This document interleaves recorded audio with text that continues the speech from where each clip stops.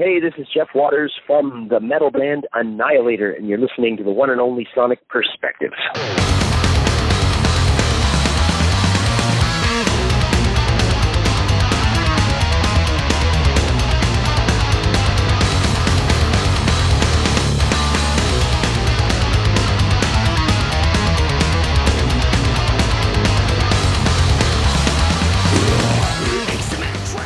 Hello, music fans. I'm Samantha Buckman, and I'm here to bring you another interview for Sonic Perspectives. Today, I have the absolute pleasure of speaking with a well-known name in the world of thrash and beyond, none other than Jeff Waters of the legendary and long-standing band Annihilator. How are you doing today? Very good. How are you? I'm doing good. So we're here to talk about some pretty large happenings in the world of Annihilator. But before I get there, I want to talk about an anniversary that came up in 2019. From what I understand, 2019 marked Annihilator's 30-year anniversary. Annihilator is old enough to have moved out, settled down, and started a family. Yet you managed to finish a 43-date tour that spanned over 18 countries. How does it feel to keep up such an intense touring schedule this far into your career? Yeah, it's been, I think, 89, so a little more, 30 years and a little bit since we put out our first record, and I had the band going for 5 years before that, kind of learning how to play guitar and doing demos and moving from one city to another to find musicians to actually start the band. And then got signed in 88, and 89 was the first record. Now we're all the way up to, wow, I'm almost 54 years old, and 17th studio record's coming out next week, I think, or so. And, it's been quite the, let's just say, a strange and interesting and unique career, so to speak. It's, I live in the UK for the last couple of years, but, I am a Canadian who lived in Canada his whole life, but started the band there. Ended up here in the UK, got married, and moved over to my wife's country, and built a recording studio, blah, blah, blah. I could go on and on. But, yeah, it's been a long career. We started out having maybe 2 or 3 albums that North America, my home country, Canada, and the United States would have known if you're around and in the metal scene way back from 89 to 93. On MTV and doing lots of great tours with bands like Testament and doing our own tours. And you heard a lot about us back then, but then we literally dropped off the face of the, let's say, the North American continent for decades, unless you discovered us on the internet. And we didn't drop off anywhere in Europe. We continued putting out 12.5 records, since the beginning. I've been touring almost every year over in Japan and Europe, and occasionally dropping into, 70,000 tons of metal boat cruises close to the U.S. or departing from Fort Lauderdale or Miami in the U.S., but never really played back in the States and Canada for forever, and basically didn't have a real official release there other than on import for a long time, and still, I think this one's just barely getting released too, and we're trying to see if we can get down there to tour in our own country in 2020 if we can pull it off this year. But yeah, it's definitely an interesting career. We finished a 2-month tour, like you mentioned, from October to December that just passed, and yeah, it's grueling as heck for me as a guitar player and singer now, so you have to try to keep in shape and be healthy and make good choices here and get ready for these things, otherwise you end up flat in the floor with a heart attack, to be as blunt as possible. But yeah, it's a lot of work and a lot of fun and great career and having a lot of fun. Your schedule is absolutely grueling. You just mentioned all of these tours, especially in the European tour circuit. But as you said, this is your 17th studio album upcoming, and it's titled Ballistic Sadistic. So I know that in prior interviews, you've said that you believe that this is one of your best records, but there's no question it's going to be compared to your earlier works. So independent from the existing Annihilator discography, how would you describe this new album? Well, I mean, it's not some kind of, and Annihilator was, well, okay, it's not really some groundbreaking new type of sound or band or anything. Well, for example, when Pantera came out, way back, early 90s, let's say, I know they were around with albums like Power Metal and that, but when they came out with their heavy stuff, Cowboys from Hell, way back in the day, that was groundbreaking. Yes, they had the Sabbath, Metallica, and Van Halen combined, but the way they put it together, that was a new sound. That was a new image. That was a new everything. And bands would come out like Priest. That was new. That was, groundbreaking. Metallica came out. That was groundbreaking. Annihilator is not like that, and we've never been, and this new album is not some kind of groundbreaking new sound and style. Annihilator has been and will always be sort of like a celebration of all my favorite heavy metal and thrash metal influences mixed with ballads and classical guitar and goofy things and a whole bunch of different things in there. So we're not part of that group that started a scene. The only thing that we were kind of known originally for was doing some technical and fast and starts and stops with the music on the first couple of records that weren't really being done at that time, and the way I mixed things together wasn't really being done at that time, and then it started happening a little bit after that. So, but no, I'd say the new record is I don't want to downplay it, but it's just another Annihilator thrash heavy metal celebration record put together from my 50 favorite guitar players and bands, So, yeah, I'm not trying to cut it down. I'm not trying to put it up. I think this is just our style, and it's hard to explain it. I'm not trying to sell it. It's just what I do, and hopefully people like it. You did mention, so when you first started, what you were doing was new and exciting, but Annihilator's become such a big name that these things are almost expected. So how does it feel to kind of move from that cutting edge to just the status quo?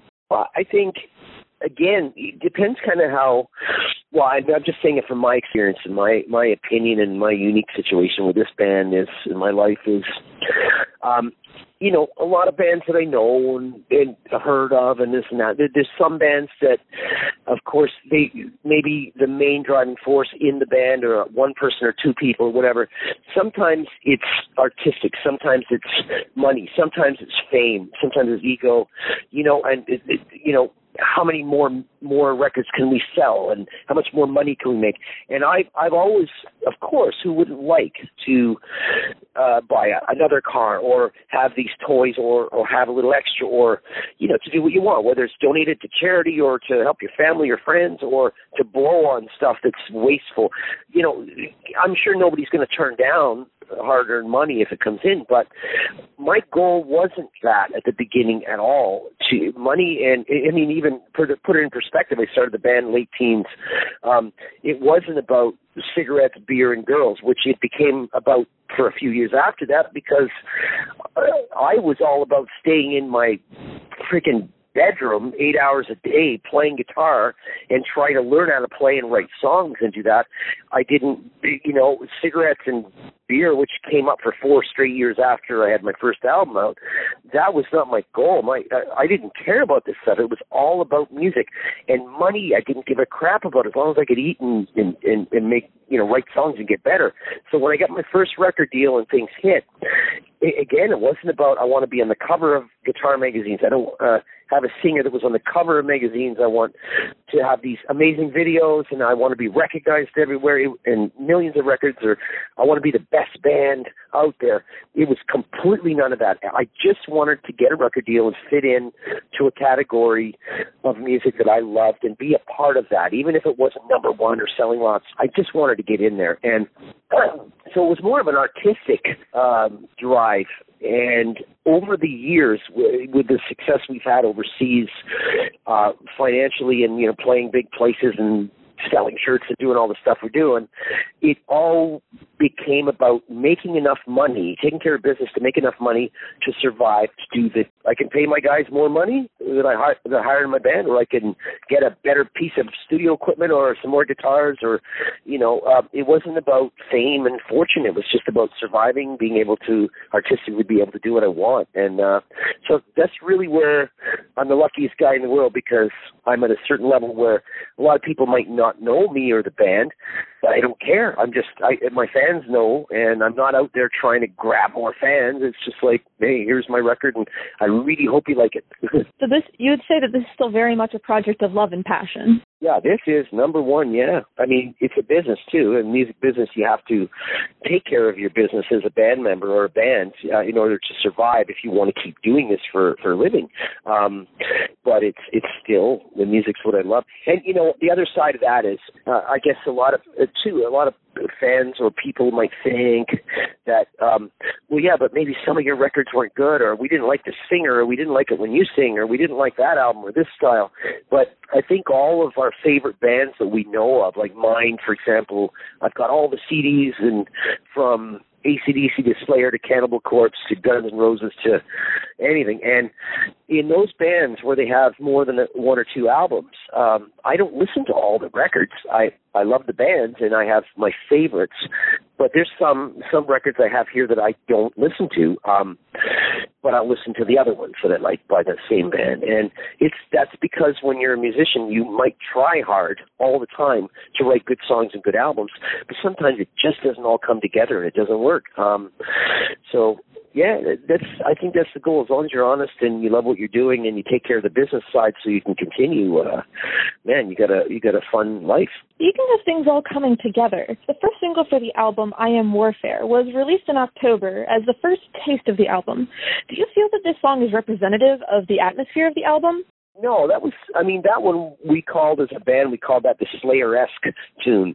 That had a little vibe of, sort of the power of a slower Slayer song, and there was the main chorus riff definitely has some Slayer influence in it. And that was kind of, in a sense, my little personal tribute to my favorite band, which is two bands. It's Van Halen and Slayer. If I had to give a top 5 of my favorite bands in my life, it would be Slayer tied with Van Halen. And two completely different bands and two different complete reasons why I like those bands. And that was, I guess, knowing that Slayer were on their final run and, seeing them in Montreal, Canada, and seeing them in, I think it was called Laval, Canada, seeing them in Newcastle here over in England, and seeing them on some of the shows, saying goodbye, that kind of stuff. It was just fitting that I just felt I wanted to put that out first. And it threw a lot of people off because they're like, okay, this is an interesting song that's kind of heavy, but where's the real standout stuff? And then I released a song called Psycho Ward, and what was the other one? Can't remember. Armed to the Teeth. So Psycho Ward came out and then Armed to the Teeth, and people were like, okay, there we go. That's what we want. But I think the two recent songs I mentioned that were released were more of the old school Annihilator, and the first one, Armed to the I Am Warfare, was more of a dark Slayer-y kind of tribute vibe, you know what I mean? Yeah, and so speaking of Psycho Ward, you guys kind of paid homage to Rush in that song, and I never figured that Rush was a musical influence for you. Could you elaborate a little bit more on how it played a role in your musical evolution? Yeah, there's some albums like we have called Carnival Diablos is one, and there's one called King of the Kill. I'm thinking there's another one too, and the song Psycho Ward, where I sort of break it down. I guess that's the funny way of saying it. Where there's a section usually in the middle, but this is more of a melodic thing that it's almost like the Police. The band The Police and Rush. Rush were influenced by the band The Police. And self-admittedly, like Rush admitted way back that was one of their main influences. And I was influenced, being Canadian, by Rush because they were our national heroes. They were like not just a band. They were part of Canadian culture. There's 3 bands there. I'm sure there's more, but the 3 that stand out were a sort of Canada-only band that most people only knew them if they were from Canada. A band called Tragically Hip, and Bryan Adams, and Rush. Those were part of the fabric of Canada. If you had to send a little thing about Canada off into space with the top 100 things, you got to mention those 3 bands. So I don't know. I think I always had that Rush vibe in there, but I wasn't so much of a prog player. I wasn't more into that prog kind of music. I was more into the hard rock and heavy metal stuff, But being Canadian and loving Rush, it sneaks into your music once in a while. So you've mentioned a few of your musical influences so far, especially as they tie into this album. What would you see as the unifying theme or concept really driving Ballistic Sadistic? I think musically speaking, most of the songs, I'm going to guess 8 or 9 out of 10 of the 10 songs, the music is coming from a personal issue that I experienced in 2019 for most of the year. And it was something personal and private. There was a person that was threatening this sounds like a big way of describing it, but it was actually, it sounds dramatic, but the person, without describing what was happening, the person was threatening the mental health, well-being of my family, my kids and wife and myself, by making threats and scaring us, scaring all of us a little bit. But whatever, this person didn't live here. It was just somebody that my wife knew from the past, and the police and court were involved and things like that. So I became my role became a kind of a protector, and I had a lot of anger for what this person had done and was doing to this family. And once that was resolved, I was left with a year's worth of stress and having your guard up and being tense. And you got to release that somehow. And I'm not someone who goes to the gym every day and works out. I'm not someone who, and I don't turn to alcohol or drugs and stuff. And, my way of releasing anything that's traumatic or stressful or anger is not taking it out on the family or a bottle or stuff. It's really going by myself into my studio and saying F the world and writing a riff. And that's where, and then lyrically you can get more out in the lyrics as well, which some of it came out kind of specific to my experience in 2019 with that person and family crisis, and some of it was just general, but I could tell the vibe was still, and the anger was there. And that's it. When the record was done, it was almost like I was healed. It was like, it's out of me. It's out of my system. I'm all good now. I'm back to sanity is back and calm and relaxing. And that's kind of how I've dealt with a lot of things in my life that might have been otherwise damaging. Some people meditate. Some people take care of their health with going to the gym. Some people do this and that. Well, I'm an artist, so I make music and I deal with stuff and forget about stuff through the music. Woo, that was well done. I don't think I've said it that well ever. Well, it was very well said, and it takes so much strength to put yourself out there as an artist, especially to such a large fan base. Do you ever have difficulty reliving some of these very personal experiences when performing your music or talking about it?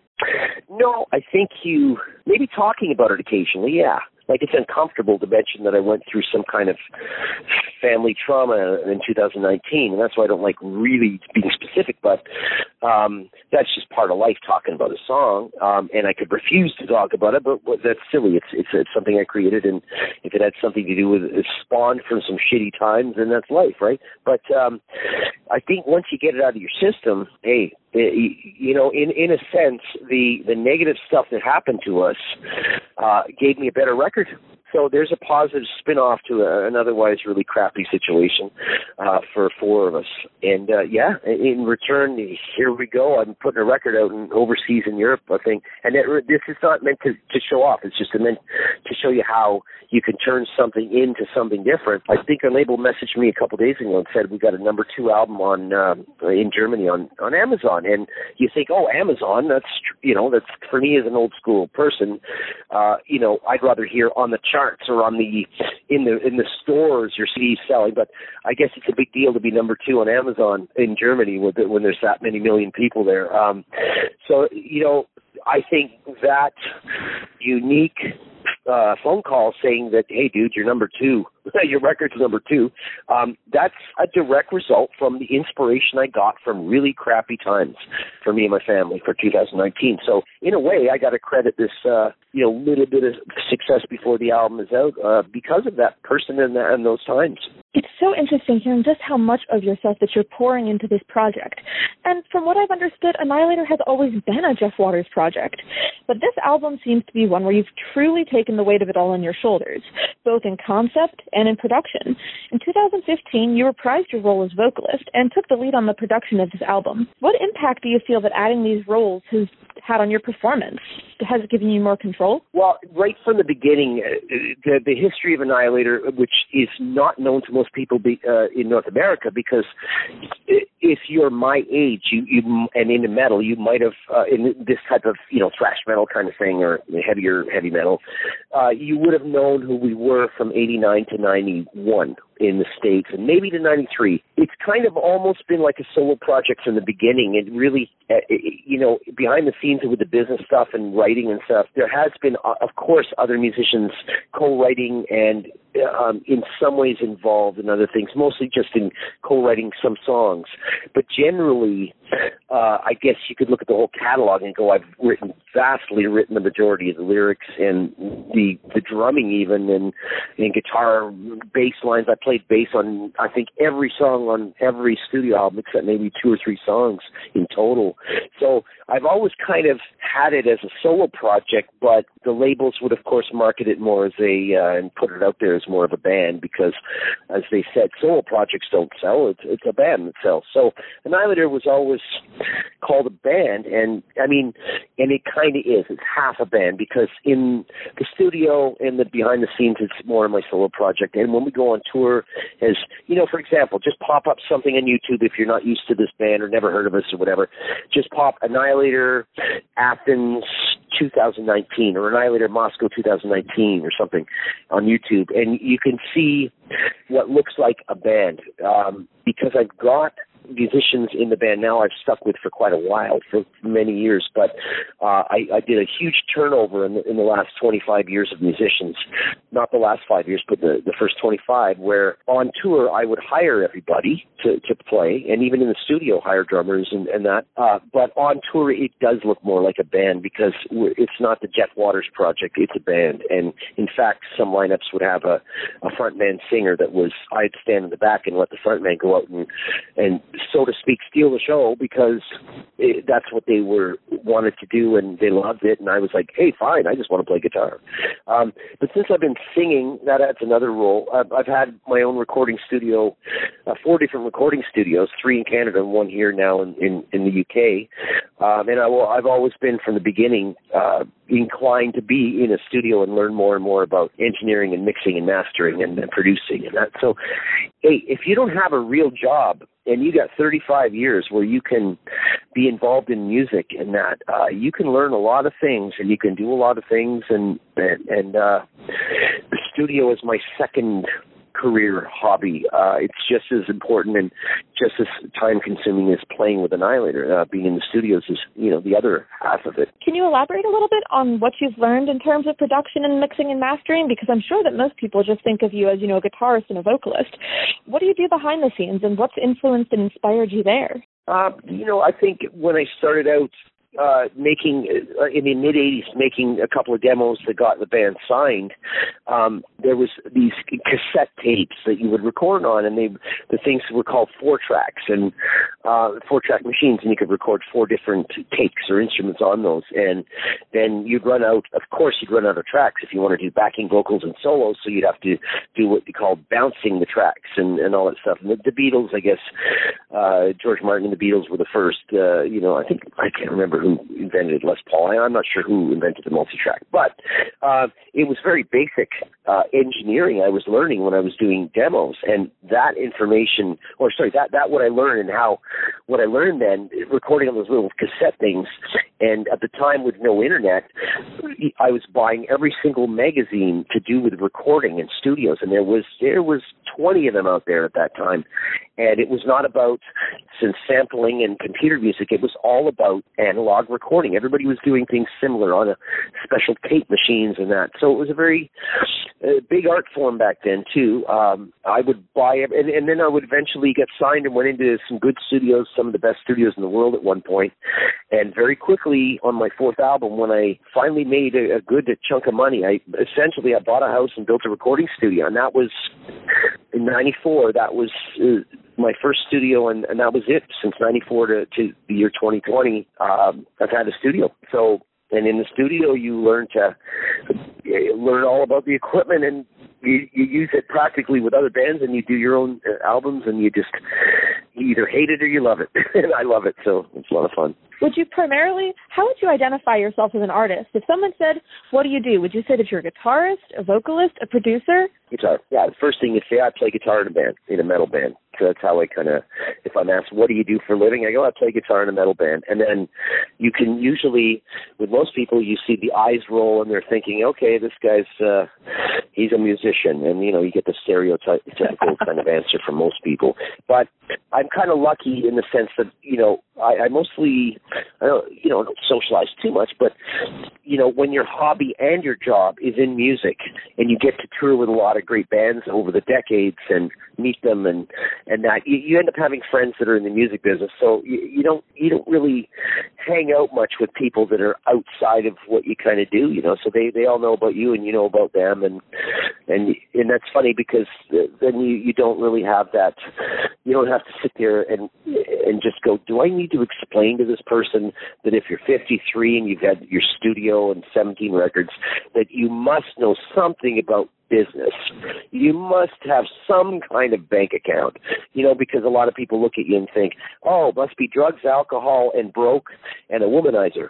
You know, that's pretty well what you usually get stereotypically. It's ridiculous. Well, and that's not fair to you. You're running a business and a band that has had international acclaim for years, decades even. Yeah, but it's not actually, I brought it up there, but it's not actually something I ever think about, or it almost never comes up. It only would come up if you're, you know, like I have a 24-year-old son, but when he was younger, as soon as some parents found out that, oh, that guy's in a heavy metal band, and they you know, at the time, my son's 24 now, but if you go back to, 19, 20 years ago, when he was 4 or 5 years old, and you go to the school in the daytime, they think, okay, he must not have a job. He's got long hair at the time, and he's a heavy metal musician, you know. So you would get literally, parents would either look at you, it would be funny, it was actually funny. They'd look at you like, you know, drugs, alcohol, womanizer, broke, or they'd look at, or they'd look at you and think, oh, cool, I wish I could do that. You know, it's like you kind of had both, the best of both in that one, but it's kind of an interesting life, right? And then when people discover that you're not what they think you are, you know, they're quite shocked. They're quite shocked about that. Even just from a few minutes of conversation, I can just tell how important your family is to you.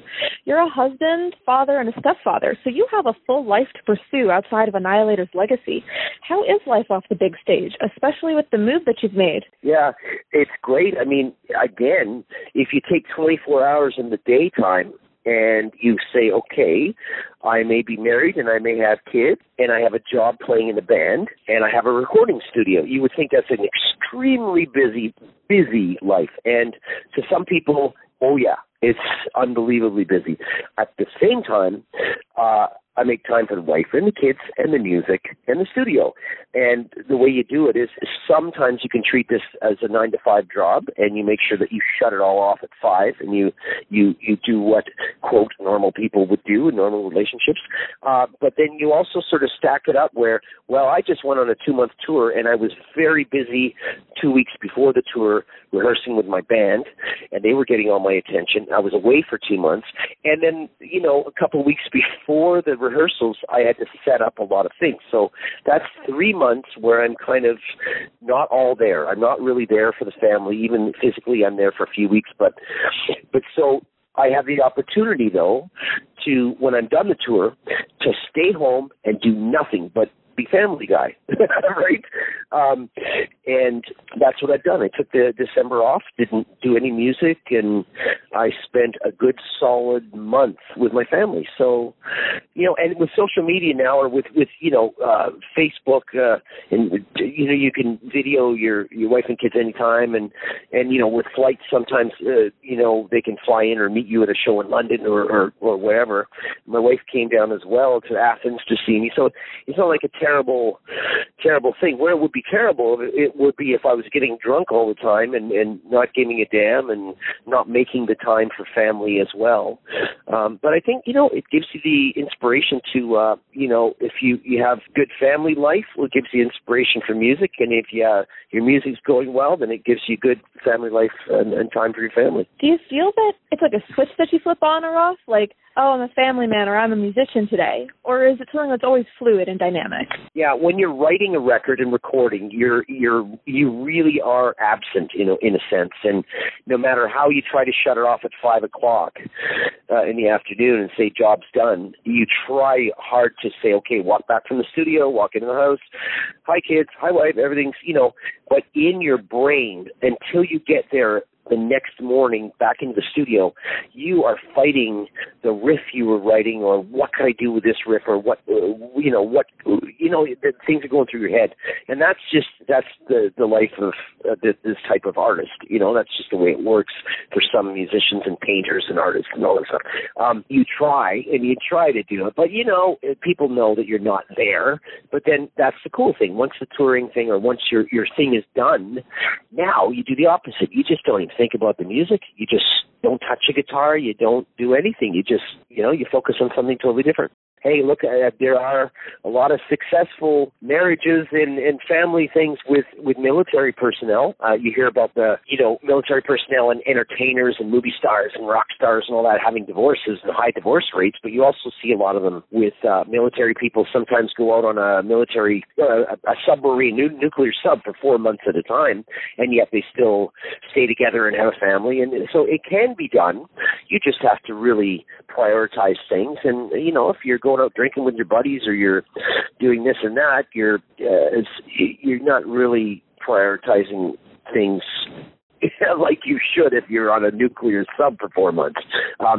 Same with me. If I went out with my buddies to clubs and stuff like that, it's kind of like not that time of my life. It's the wrong thing. It sounds like you've really fought to find balance between your family, your career, and even within your music. And so thank you for sharing that. Is there anything else that you want to say about the upcoming album? Any future projects that you have? Yeah, no future projects. No, right now we're just recovering from that 2-month tour and the holidays, and we're back at the album release now. And now it's in the next few weeks. It's the release, but also working on where we're going to play, where we're going to do shows, and endorsement things with a guitar company, and all these little and big things that we're planning and just that are normal to do, and they're exciting and they're fun. And we get on our Facebook page or website, we'll announce all the stuff as they get sorted out in the next month. And I just hope that anybody who's listening to this just gives us a shot and has a listen. If you haven't heard of us, then at least we got the internet. You can find out a little bit about it. Give it a shot. You haven't listened. There's lots of great bands out there. So if you don't like my band, then go find another one. As someone that's listened to the album and really enjoys it, I would definitely recommend the same. It's a stunning album, and I can't wait for it to come out. Thank you very much. I appreciate it. Well, Jeff, it was an absolute pleasure speaking with you, and I wish you all the best on your upcoming release. And thanks again for your time. Great. Thank you, and have a great time, and I appreciate the interest. Thanks so much. Yeah, thanks so much. Have a good one. Yeah, you too. Talk to you again. Maybe I'll see you sometime. Thanks. Definitely. Bye-bye. And that was Jeff Waters from Annihilator, discussing their upcoming album Ballistic Sadistic, which will be released on January 24th. Be sure to follow Sonic Perspectives on Facebook and Twitter, and subscribe to our YouTube channel. We'll be closing with a single from Ballistic Sadistic. This is Psycho Wars.